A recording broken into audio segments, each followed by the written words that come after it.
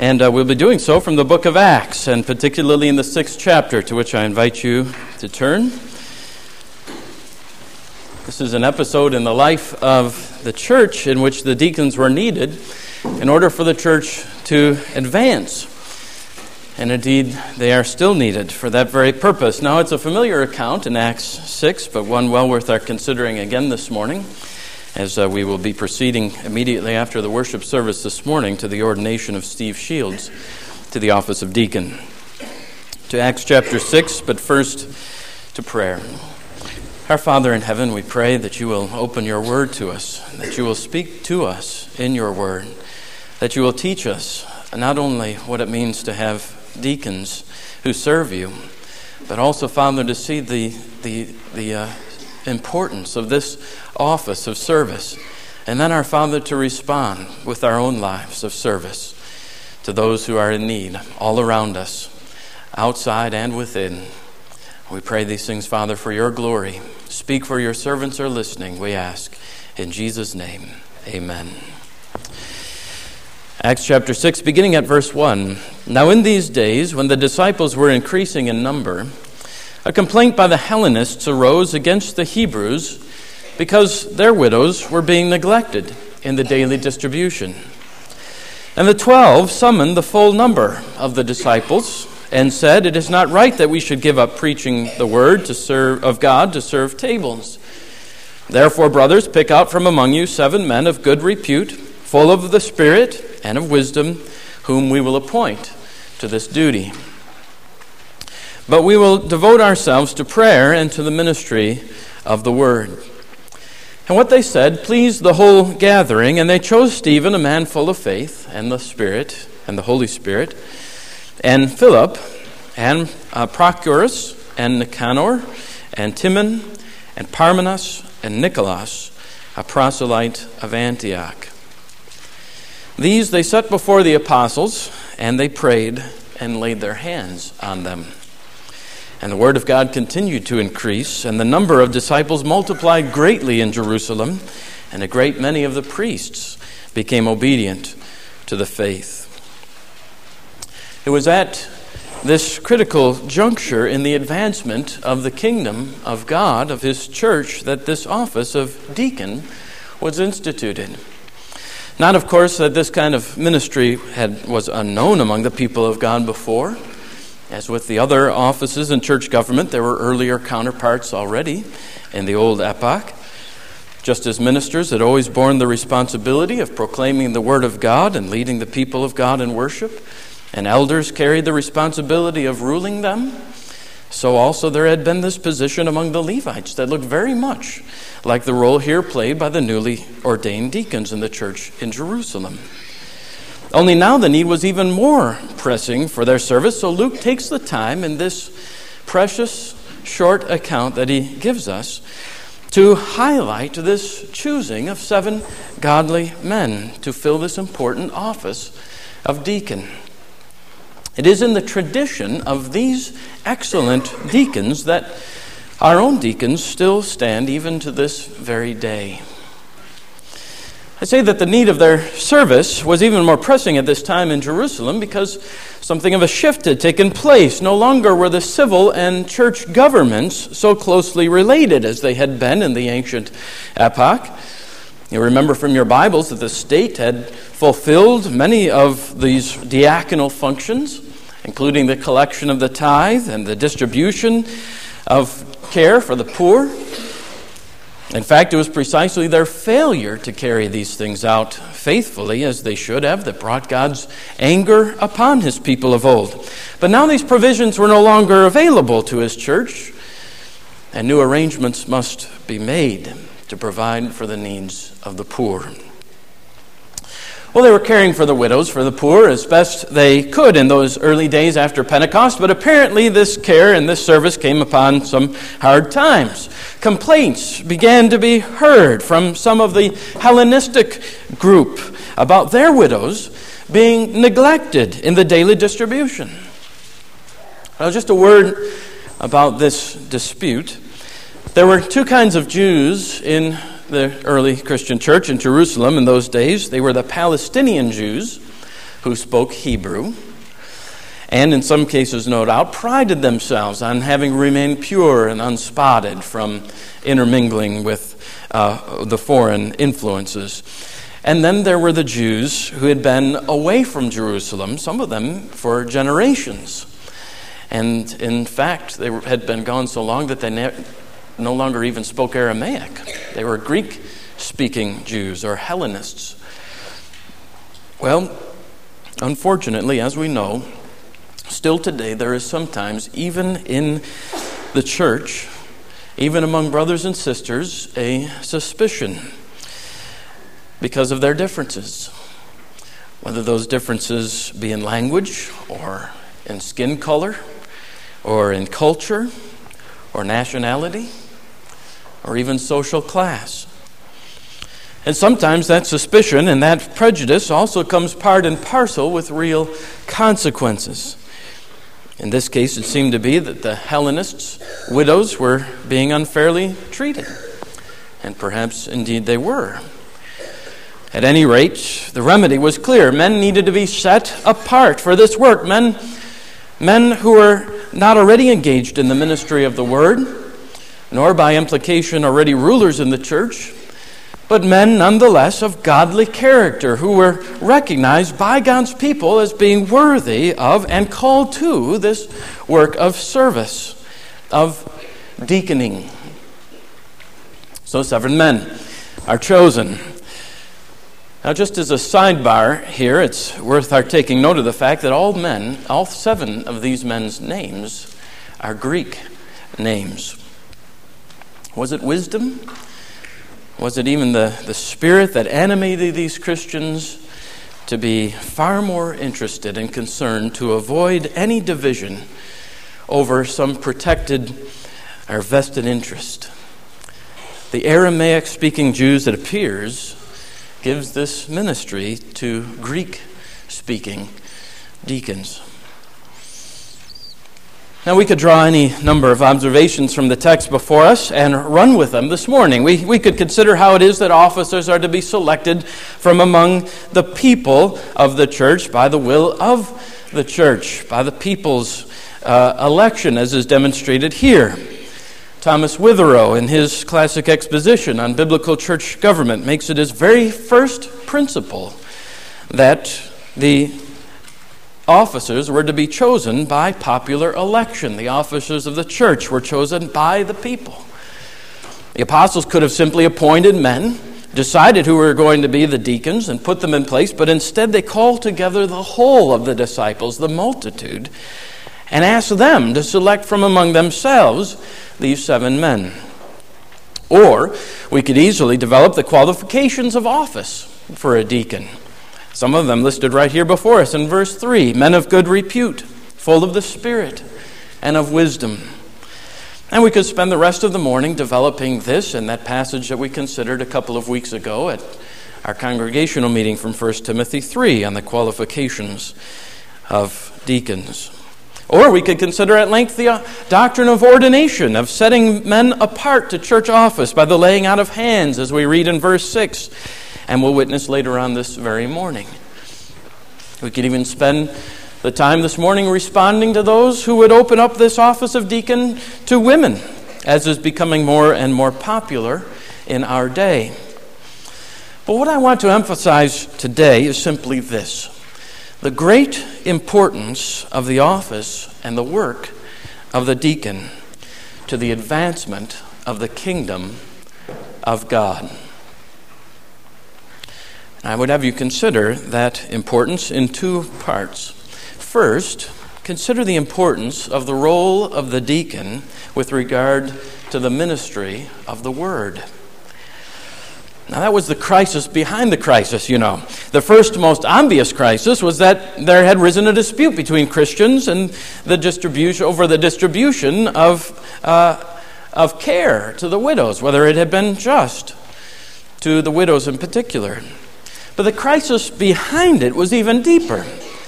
It was a crisis, or at least a potential crisis, of worship and the Word.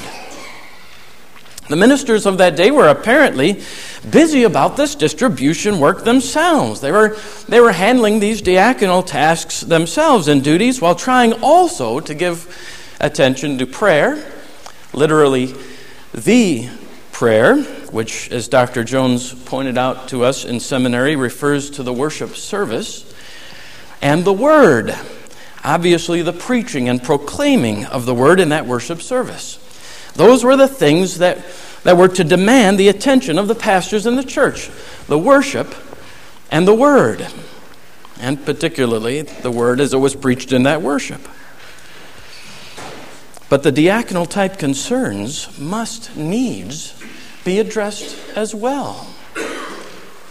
That is why the work of the deacon, you see, is so terribly important to the life of the church and the advancement of the kingdom of God. Deacons free up ministers to do the work that they're supposed to do, to fix their attention on the worship and on the Word. Otherwise, and far too easily, the pastors become distracted, their central duties being pushed off to the side, while day-to-day concern about diaconal cases, about the needs inside the congregation and out physically consume their minds and their time. And when that happens, that can only spell disaster for the church.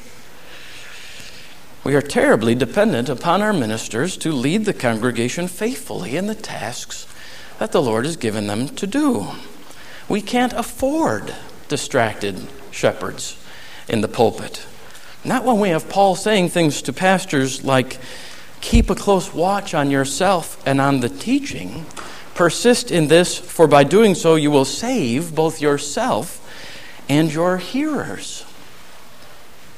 No, we must not distract our ministers with things that, though they are of terrible importance and moment of course in the church, caring for the needy both inside and outside the congregation, I say we must not have ministers who are distracted with such matters that do not belong to their office. I must add, in making that observation, that I am personally encouraged myself by the fact that in some ways Christ Presbyterian Church has followed in the very tracks of Acts 6. I can remember during the first several years of ministry here in Owensboro, I can remember running groceries to people who called the church for help, taking people to the gas station who literally pulled me away from the study and preparation for worship and the Word with their needs. I met with landlords and motel owners, all because we did not have active deacons in the church, but the work had to be done. I can remember meetings with people in our own congregation and who were in some sort of need of diaconal help. They were real needs. I could not be neglected and the church be faithful, but neither could I continue to do that work and be faithful to the tasks to which God has called a pastor. It is my pleasure and pride to say that since the Lord has raised up excellent deacons in this congregation who have taken many of those tasks upon themselves, so that your pastor is no longer nearly as distracted with them. But, and here's the point, you can see how terribly important it is that deacons remove this real burden from the pastor and from the elders too, whose work it is to rule in the life of the congregation. By taking this work upon themselves, what the deacons do is to serve by extension the advancement of the kingdom of God. And the word of God continued to increase, we read in verse 7. And the number of the disciples multiplied greatly in Jerusalem, and a great many of the priests became obedient to the faith. See, the word increased, and the number of disciples multiplied greatly precisely because the deacons freed up the ministers to do the work that they must do, that their calling requires of them. But that's not all, and here's the second point. In their own right, the deacons advance the kingdom of God directly by their work of service and ministry. Their care for the needy in Christ's name. By it they become, as it were, the very hands and feet of Christ, the deacons do, who reach out with the healing balm and help in time of need, coming to the aid of men and women and boys and girls who are hurting in some way. You see, the reason why the care of the widows was delegated to the deacons was not because it was an unimportant work, but precisely because it was so important and is so important that it must be taken up by men who make this work their specialty, who pay attention to this work and center and focus on it. And in doing so, the diaconate actually fills out the ministry of the church, which the Scripture teaches us must not only consist in the word, but in works, in deeds of love and of mercy. Through the years, witness has been borne eloquently by history to the work of this diaconate, of the deacons in the church, and how it bears upon the kingdom even by the reactions it receives. On the one hand, consider with me briefly now what a threat a working diaconate truly is to those who hate the kingdom of God. Did you know that during World War II, we read this during our diaconal training, during World War II, when the Netherlands were occupied by the Germans, the deacons of the Dutch Reformed Church busied themselves with the care of those who were persecuted. My Dutch instructor, Debbie, and my Dutch instructor during college was a little girl in one of those homes in Holland who hid Jews away in their attic. The deacons of the church secretly supplied refuge and aid and food to those who were held captive, prisoners of the oppression of that regime. The Germans, for that reason, decreed that the office of deacon should be eliminated. Listen to how the Reformed Synod in Holland responded on July 17, 1941. Resolved, whoever touches the diaconate interferes with what Christ has ordained as the task of the church. Whoever lays hands on diaconia lays hands on worship. The Germans back down. See how a working diaconate, an active group of deacons, can raise such ire from the enemy. And as we know, the enemy is not of flesh and blood, but Satan and his minions, lose ground every day when faithful deacons apply themselves to the task they have been given and fulfill the duties of their office. But consider with me, on the other hand, now, the more positive effect of a faithful diaconate.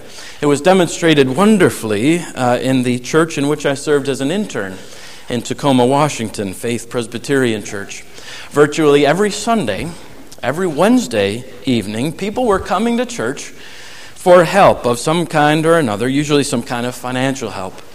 And literally, thousands of dollars went out of that church every month to landlords and utility companies and so on. But listen to this letter that came to Tacoma from Faribault, Minnesota, a small city south of Minneapolis. Dear Faith Presbyterian Church, my name is Amy Harton. I came to your church for financial assistance about 4 years ago. At the time, I remember I was of the Baha'i faith, and I had been sober for 9 months. I came to meet with the deacons. I made it quite clear that I had no intention or even interest in becoming a Christian. I thought that because of this, they would surely turn me down and turn me away. But that is most certainly not what happened.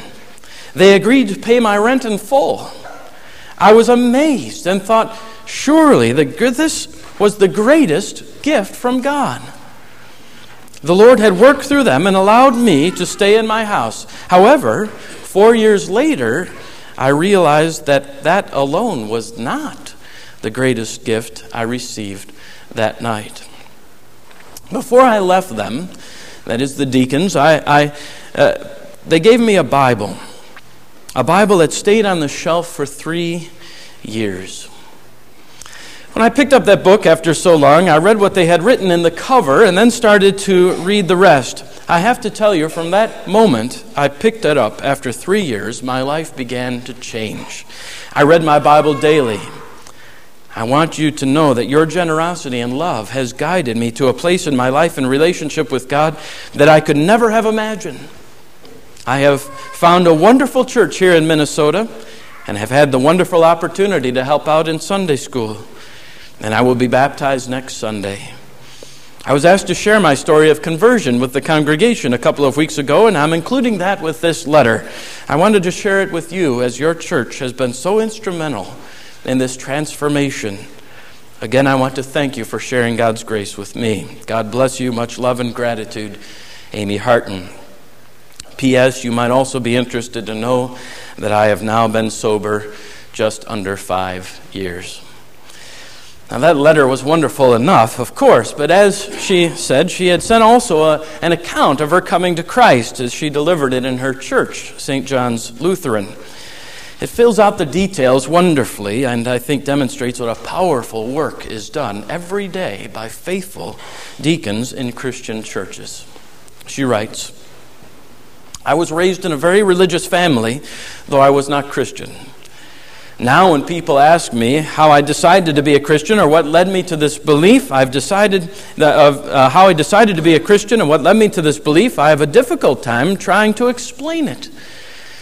There have been so many God moments along this journey that it is incredible, and those types of things are very difficult for me to explain, but I will try my best. About 4 years ago, I was going through a very difficult and low time in my life. During this time, I lost my job and as a result could not pay my rent. I called United Way and they gave me phone numbers of places to call. I called all but one, and none of them could help. At this point, I went to a relative and asked if I could stay with her family, and they turned me down. I had no other choice but to call this one last place. This place was a church. Faith Presbyterian Church. I called and made an appointment to meet with the deacons. I must tell you, I was terrified. I knew what they would say, and I knew they would not help, but I had no other option but to try, so I went. And on the way there, I prayed and prayed and prayed that God would be there and would hold my hand. I was terrified because my understanding of Christians was that they thought anyone who didn't believe in God the way they did was surely going to end up in hell. And why would this church want to help someone like that? They wouldn't. I wanted so bad for them just to love and not be judgmental. Well, I got there and sat in this room talking to these deacons, and sure enough, the Bible and Jesus came up. They asked what I believe, and I told them. And they quoted the Bible saying that no one comes to the Father but through Jesus. And of course, I got defensive. They told me that they were not there to argue with me, but that this was their job. And they wouldn't be faithful to their task if they didn't tell me this, if they didn't try to give me this message. This calmed me down and a great deal. Somehow I understood this, and I knew God was sitting right there beside me, helping me through this meeting. So when we got done talking, I was asked to leave so they could talk among themselves. I left the room, and I knew what they would say. They couldn't help either. They wouldn't help either. I went back into the room, and when they were ready for me, and still I knew, but they floored me by saying that they had decided to pay my rent for me. I couldn't believe it. I had made it perfectly clear to them that I was in no way interested in converting to their belief, but they were still willing to help. They were willing to help a non-Christian. I was literally stunned. As they were wrapping up, they gave me a Bible, and I went home and put the Bible somewhere where it was not touched for some years later. Over the next few years, and especially this past year, I started questioning my faith that I had grown up with. During this time, I moved here to Minnesota and got very close to a Christian woman, actually a St. John's member, Patty Ostvold, whom I developed an incredible amount of respect for and most of all trust in. I had finally found a person I could voice my fears and questions to, and so I did. This led me finally, after 3 years, to pick up that Bible that the church had given me. This is the Bible. As I opened it, I saw that they had written in the cover, the deacons had, "Amy, please read John chapter 3, page 921, and John 14:6, page 936. Then keep going. May you know the joy of sin forgiven by the Lord Jesus." I tell you, I did just that. I read what they had suggested and then continued to read. I couldn't put it down. It really seemed like the best book I had ever read.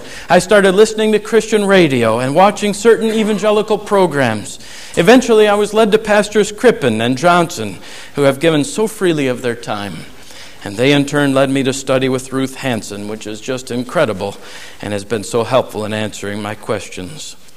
Today, even though it has taken 4 years, the love shown by that church in Washington has led me to the belief that Jesus is my Lord and Savior. He died on the cross for me, and not only for me, but for all of us. I am truly forgiven and truly loved by God, and I gotta say, there is no time in my life. There was a time in my life, when I didn't know that. He has come into my heart and made me whole. He continues to speak to me through the Bible, other people, through St. John's, and through the Spirit. All I have to do is listen. Thanks. Peace be with you all. That, dear flock, is what happens when a diaconate, when deacons, faithful deacons, take hold with both hands the work they've been called and equipped by God to do. Just as it was in the days of old, so it is today. And the Word of God continued to increase, and the number of disciples multiplied greatly. Amen.